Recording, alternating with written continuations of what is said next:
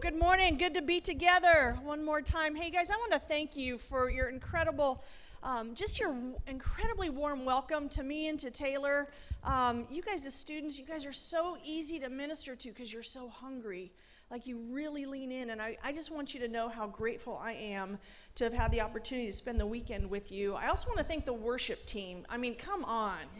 Come on. So, I've seen this team lead in worship before, and I'm always impressed with what God does in and through them. And I do want to say it's not just about being really good musicians, you know what I mean? Like, we know that. But, this is clearly a team that has spent time learning to interact with the Spirit of God. And that's the difference, man. We don't want just good music. We want good musicians. It's hard, like you don't want me leading worship, because I tried leading worship in my small group once, and my dear friend asked me to never do that again. True story. I learned like 6 chords. I led worship for the first time, and she said, please don't ever do that again. She said, you actually distract us from the presence of God more than bring us into the presence of God. True story. And that's when I learned that proverb that says, wounds from a friend can be trusted. I'd rather someone be honest with me, man.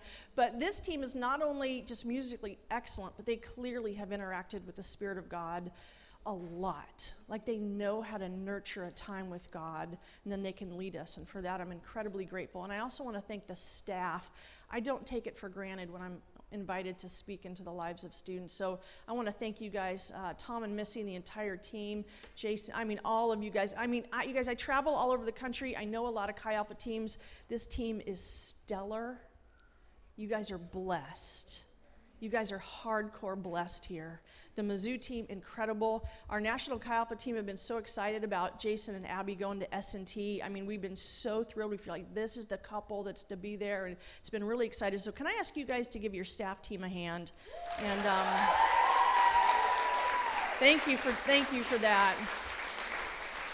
I would also say, I know what it's like to put on an event like this, and just like you guys are going to go home and have to kind of get into your rhythm, the staff team, if I know, usually what happens is like you're rushing right into the next thing, even if they can take tomorrow off, which I don't know if they can. I'm not sure how their schedule is, but please do me a favor sometime today, pray for the staff and ask God to fill them up and to bless them for all that they have poured out here. Is that good? You guys can do that?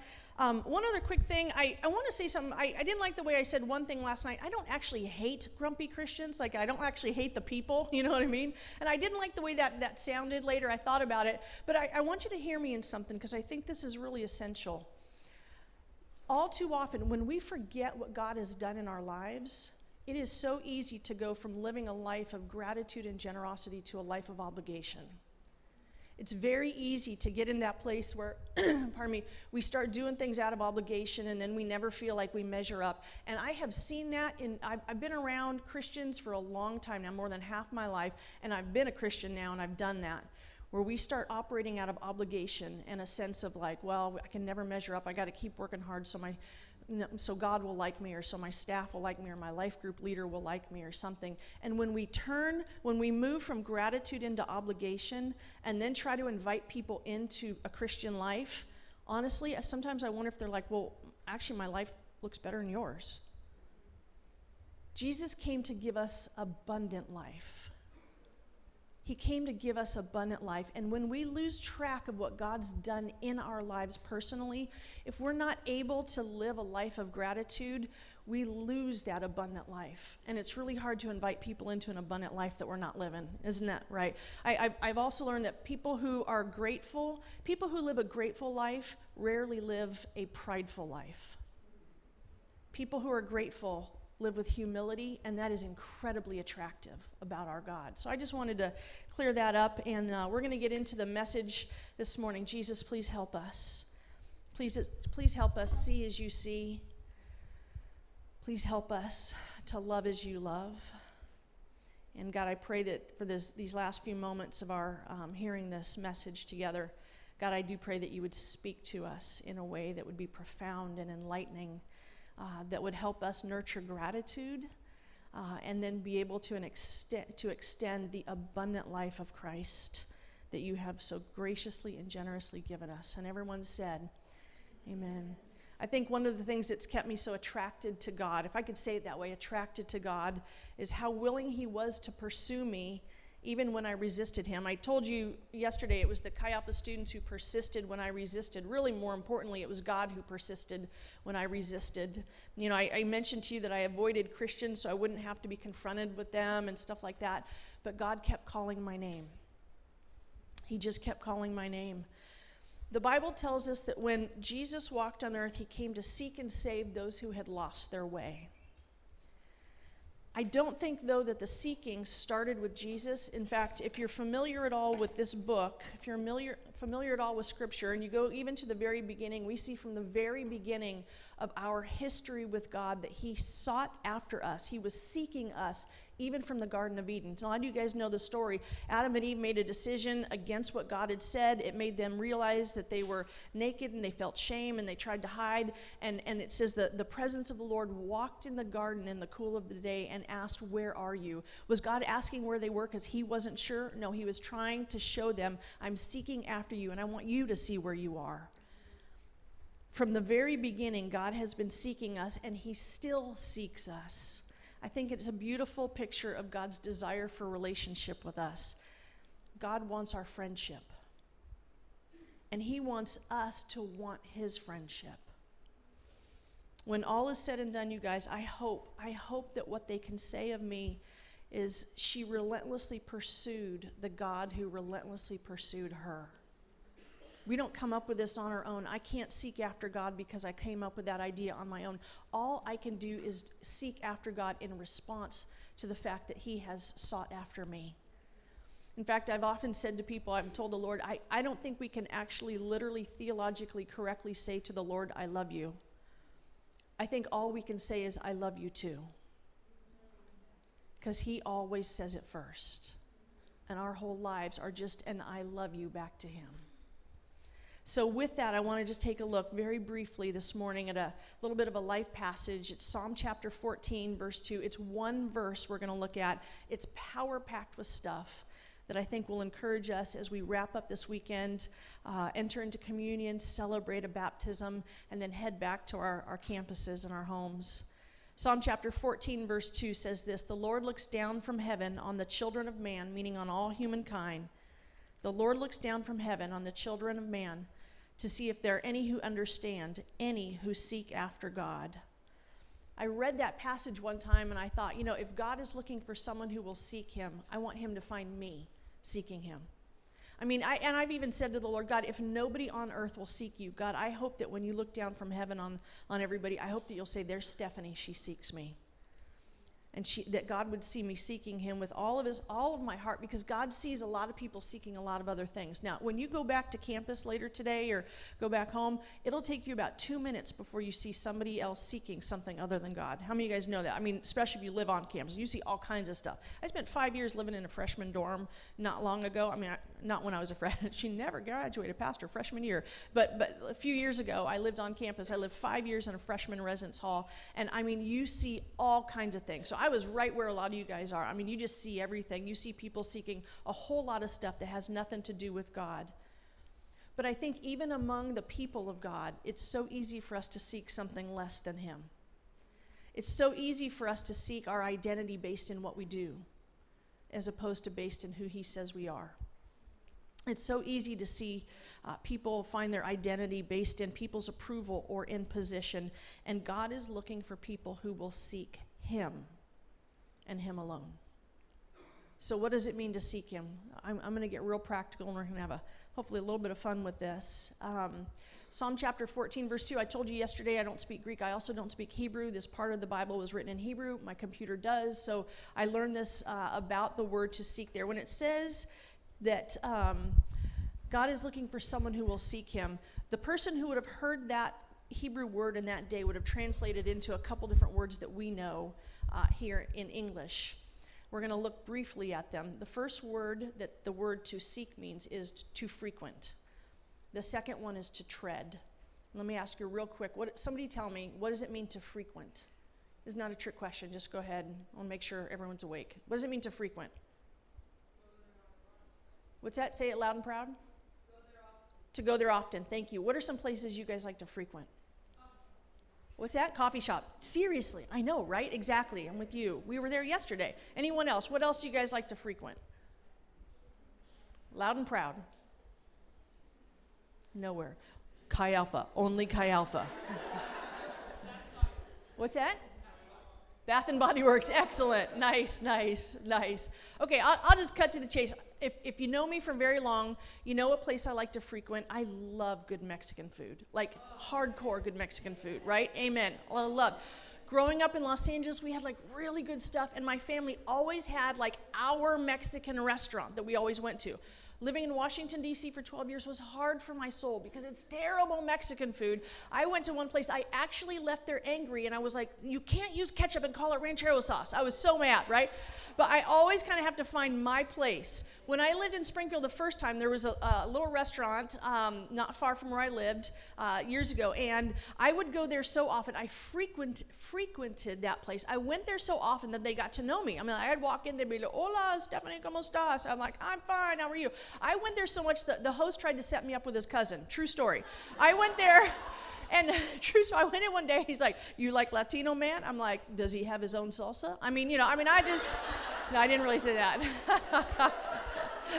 But seriously, he literally tried to set me up with his cousin. I would go there so often, and I always got the same thing because I just, it was like 2 tacos and an iced tea for $4.02. I'm like, that's better than Taco Bell, and it was authentic, it was great. I went there so often, and I always asked, the same thing. One day I sat down, and the waitress came to set a menu at my table, and she looked and saw it was me. She pulled it away and said, you don't need one of these, because she knew. Another lady who always bussed the table, she knew I liked the hot salsa, because in my mind, it's got to be hot. Smoke's got to be coming off the top, like if your eyes aren't running, watering, your nose isn't running, it's not really good salsa. You got to have the full experience, right? So every time I'd walk in from across the restaurant, she would look and she'd say, oh, hot, and she'd run into the kitchen and bring the stuff out that they only kept like in the back. You know what I mean? Has like nuclear sign around it, smoke coming off the top, because she knew.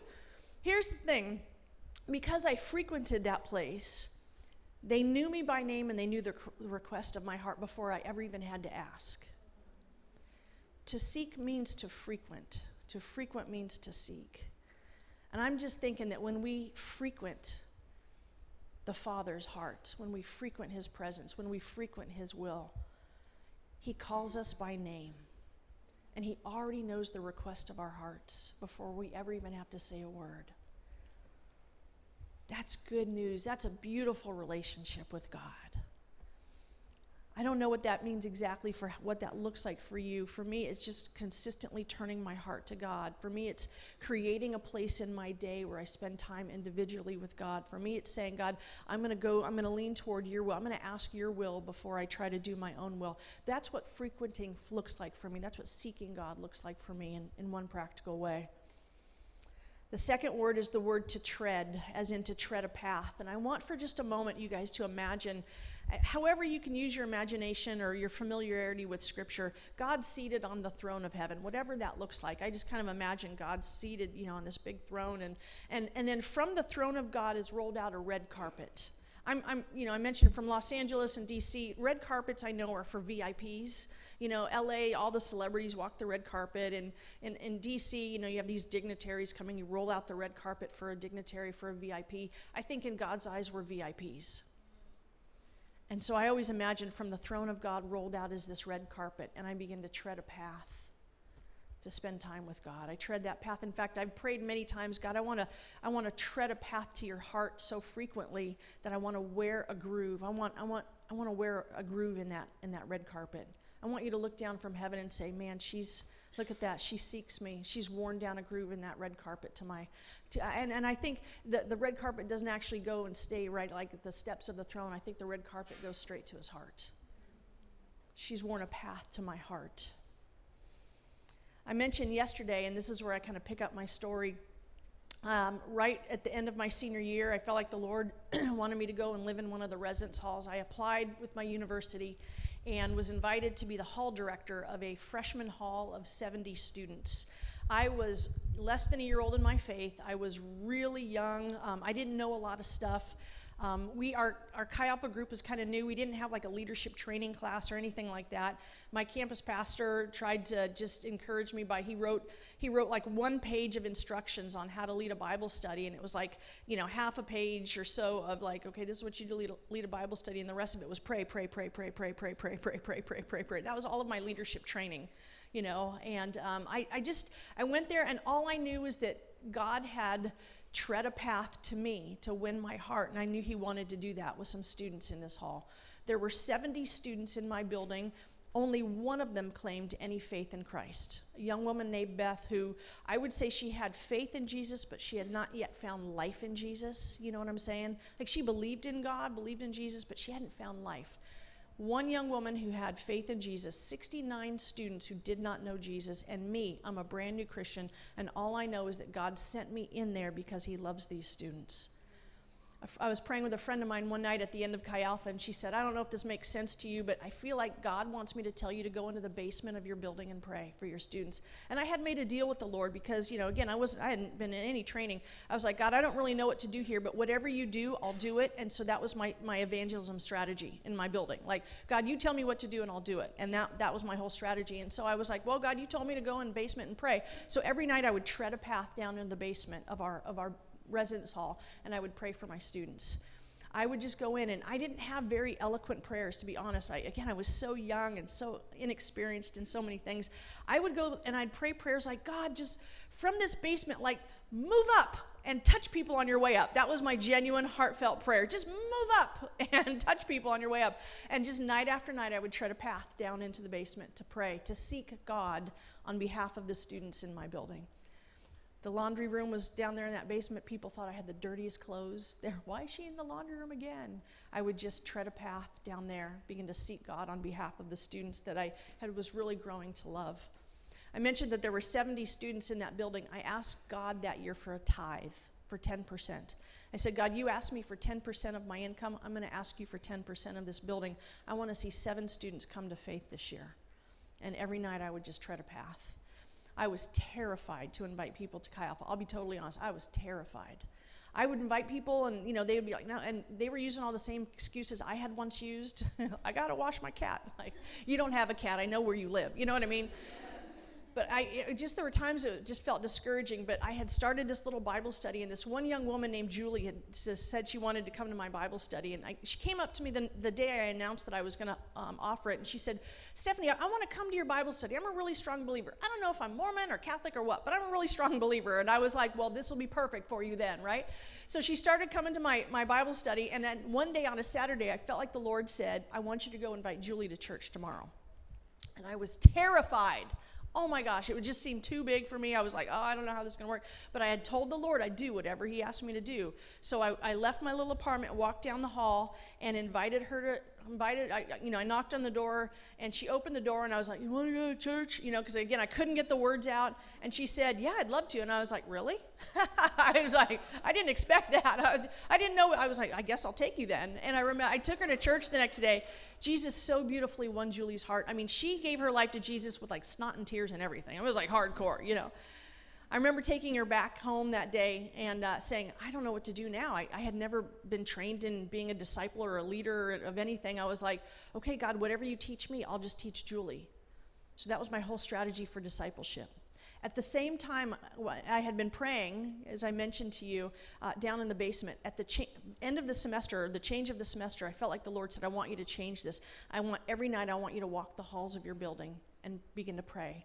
And so every night before I'd go to bed, I'd walk out of my little apartment, I'd start praying, and I would just I wouldn't be weird about it. I wasn't like, or anything like that. I just would walk the halls and just kind of quietly pray for my students. First floor was a female floor, and I'd pray over them. The second floor was a guy's floor. You never knew what was going on or if they were fully dressed, so I was always like this, And then the third floor, I'd go back up to, and it was a women's floor.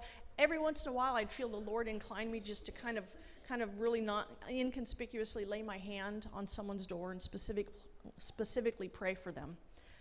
Every night treading a path. Sometimes when I would lay my hand on the door, sometimes God would tell me things about their life that they hadn't told me. Every night treading a path. In the midst of this, asking Jesus to do something beautiful as I would seek God on behalf of the students who didn't know him. I won't go into all the stories. It could take me forever, and I'm going to wrap up in a moment. But on the last weekend of school at 1 o'clock in the morning, Julie, who had given her life to the Lord October 18th of that year, Julie called me, and she had just led a young woman named Wendy to the Lord. Wendy was the student who, every time we'd end our life group, our small group, and we would open up the door to my apartment in the dorm, Wendy would come rushing in. She was so annoyed that we met as a Bible study. She was so annoyed. She would come in and try to argue with us, and she would argue for hours with us, right? Well, what about this, and what about that? Kept trying to poke holes in Christianity, and I didn't have a lot of answers. I knew we could love her. I knew we could pray for her. I knew we could show her the life of Jesus. 1 o'clock in the morning on the last weekend of school, Julie calls me, said, I just led Wendy to Christ. Wendy was the 7th person that year to give her life to Jesus. The cool thing about God, the amazing thing, is he does more than we ask or imagine, because that was in May. By September, Scott, the RA from that year, gave his life to the Lord, and then we led his girlfriend back to the Lord. That summer, Julie went home, led her dad to the Lord. Wendy went home, led her best friend to the Lord. Over the next 3 to 4 years, we counted about 25 people from that little building or immediately connected to that building who gave their lives to the Lord. Because God does immeasurably more than what we could ask or imagine. You guys, that was the beginning of ministry with Chi Alpha for me. Is saying, God, I want to frequent your heart. I want to hear your heart. I want to tread a path to your heart, God, and then I want to tread a path to the people who need to know your heart.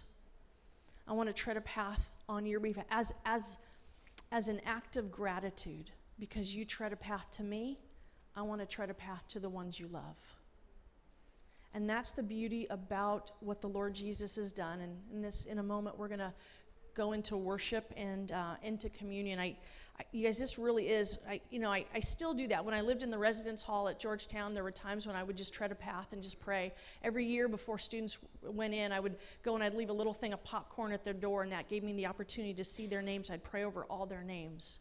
I just would, I'd tread a path in my building, literally, because I wanted to tread a path to the heart of God. And the thing about Jesus is that he was willing to tread a path as well.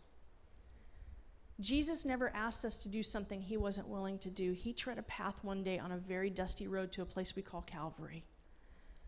Jesus tread a path to the cross so that you and I wouldn't have to. And that's part of the reason why I want to live this life of gratitude. You and I would have had to tread that path to our own self-justification or our own punishment, or you and I would have had to tread that path to the cross, figuratively. But Jesus said, you know what, I'm going to tread that path on your behalf. I'm going to take on the sin of the world so you don't have to take that on. That is our extraordinary God. And so as I said, out of that heart of gratitude, Jesus, I will tread wherever you want me to go, because you tread the greatest distance. From heaven to earth, from earth to the cross, from the cross to my heart. You tread the greatest distance. So as we wrap up this morning, I want to invite us to consider the fact that Jesus tread that path. Jesus left everything. He left the riches of heaven for the poverty of earth so that you and I could know the riches of heaven. And he tread that path to the cross so that you and I wouldn't have to try to come up with our own way to try to self-justify our own sin or anything like that. He tread that path. I don't know everybody in the room, but my guess is with a group of this size that not everybody here who has made that step of faith, courage, and commitment to relationship with Christ. And I want to give an opportunity for that. And then we're going to go into some time of worship, and the fact that we're going to share communion together is phenomenal, because when we share communion, we are remembering Jesus walking that dusty path to Calvary. And so what I'd like you to do is this. In a moment, I'm going to ask you guys just for a prayerful place, and I want to give the opportunity for someone to say, you know what, I've been here, I've been connected to this group, I've maybe been in life group, I've been here this weekend, I have seen God work in my friend's life, I have felt God work in my heart, but it's time to take that courageous step of, yes, Jesus, I will follow you. I will follow you. So do me a favor, I'm going to ask you guys to bow your heads and close your eyes. I want a prayerful place here. And as your heads are bowed and your eyes are closed, I know the worship team is coming, so there's a little bit of activity. As your heads are bowed and your eyes are closed, I'm going to pray, and then I'm going to ask you to interact with me in a particular way. Holy Spirit, I invite you to come and do the work that you are so good at doing. God, there isn't a person here that you don't know intimately. There's not a person here that makes you, every single one of us, God, your love and affection for us is just phenomenal. It's overwhelming. It's extraordinary. Lord, you know the things in our hearts. You know our past, and you know the hope you have for our future. And so I pray that you would work deeply in these lives. As your guys' heads are bowed and your eyes are closed, I'm going to ask you to do something. If you're wanting to take the step and say, you know what, I want to enter into a relationship with God through Christ today, I want you to just put your head up and look me in the eye. I want to know who you are. Is there anyone? Amen. Thank you. Thank you. Anyone else? Thank you. Anyone else?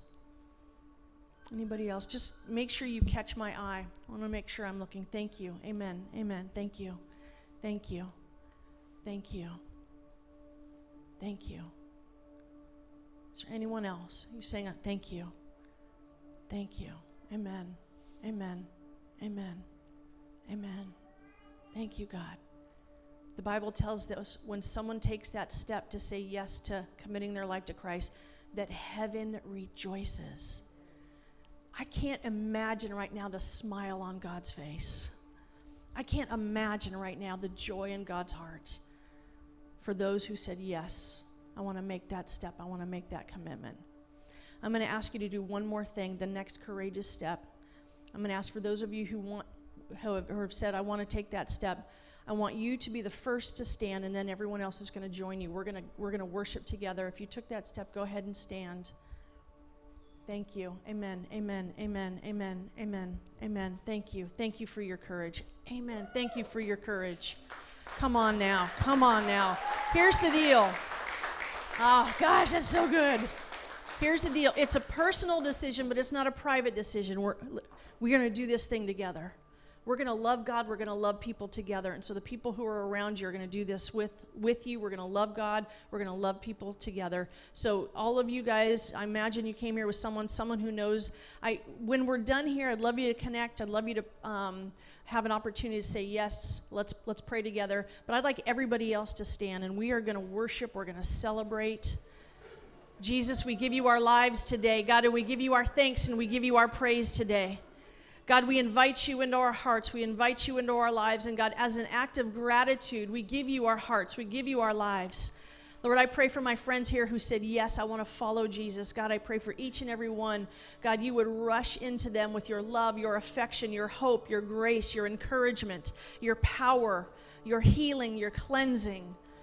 Lord, I pray for each one they would know the great grace and power of the Lord Jesus Christ. And God, I pray that as we go into this time of worship, God, it would be truly a celebration with you because of how good you are. And everyone said, amen.